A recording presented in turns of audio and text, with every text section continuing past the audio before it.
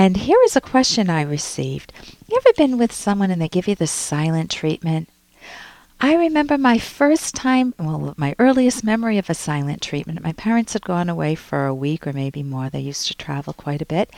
And we had a babysitter. I even remember her name, Mrs. P, I'll say for short, in case she's listening.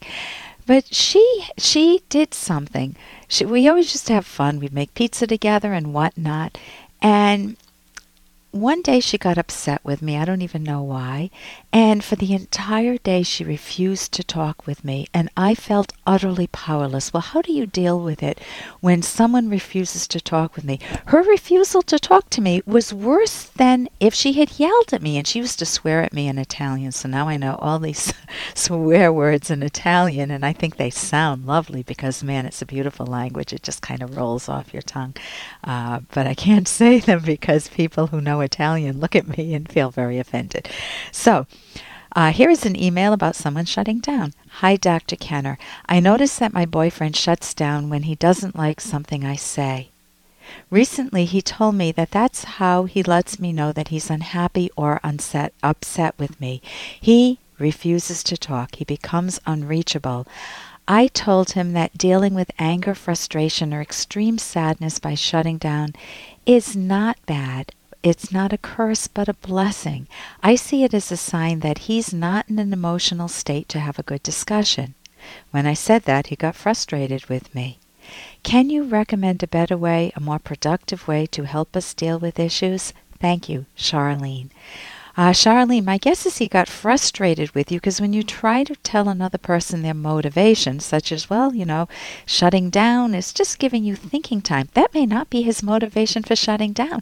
He may be shutting down as a control issue. He may be shutting down because he feels insecure and doesn't know what to say. He may be shutting down maybe because he needs more thinking time, as you say. But people sometimes resent you telling them their motivation, or very often resent that. So that may shed some light on that part. But what do you do with the bigger problem? That his coping strategy is shutting down, giving you the silent treatment. Well, if I were talking with your boyfriend, I would say to him, this has an origin someplace. Things like this, a coping strategy like this, as it's called in cognitive therapy, a coping strategy, doesn't just come out of the blue, out of nowhere. It comes from your decisions long ago in your childhood, typically. So why would someone shut down? Well, maybe you have irrational parents and you try to talk to them and they don't listen to you. Or maybe you found that shutting down and using the silent treatment kind of gives you the illusion of the moral high ground. Maybe you had a little brother and you just became silent and he became afraid of you and did whatever you wanted. There can be different motivations as to why people choose the silent treatment. But the upshot of the silent treatment is that you can't deal with it. If somebody gives me the silent treatment, they do give me data. I know that they're upset. But they don't give me the content. They don't tell me why they're upset. So it puts stress on me. I have to try to figure out why that person is upset. Was it something I did just now? Was it something that's built up over time? I start beating up on myself, and it puts a lot of stress on me to try to figure out what the heck is he upset about, if it's, let's say, my hubby. And that's not a good way to communicate, and that certainly isn't the way my hubby and I communicate. So he needs to learn how to talk. If you want good communication, if you want a good relationship, he needs to understand himself first and then to learn how to talk.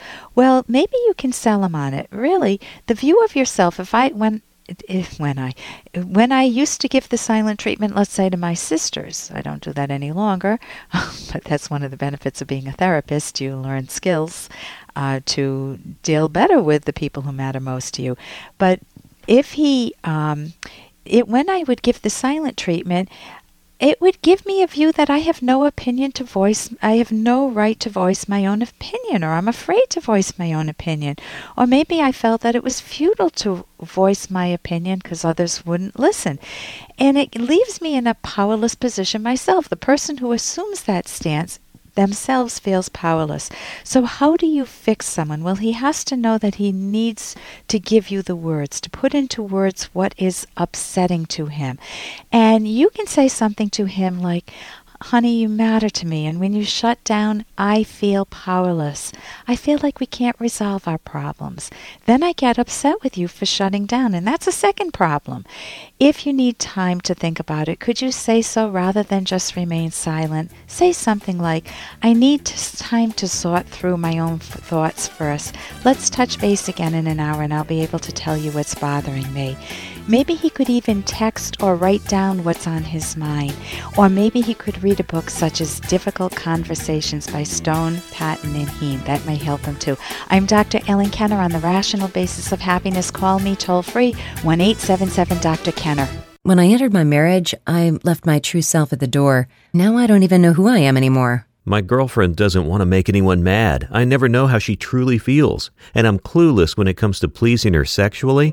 She won't express what she likes. How many lose themselves in a romantic relationship, feeling unimportant, taken for granted? Or perhaps they lie or cheat and think their partner should forgive and forget. I am Dr. Ellen Kenner, clinical psychologist and co-author with Dr. Edwin Locke of the romance guidebook, The Selfish Path to Romance. Provocative title? I know. By selfish, we mean the self-valuing, self-nurturing way to romance. You never want to lose yourself in a relationship. You want to create a win-win partnership to value your own and each other's goals and dreams. Discovering how to be true to yourself in a romantic partnership is learnable and key to romantic happiness. Check out our book with its daring title, The Selfish Path to Romance, at Amazon or selfishromance.com.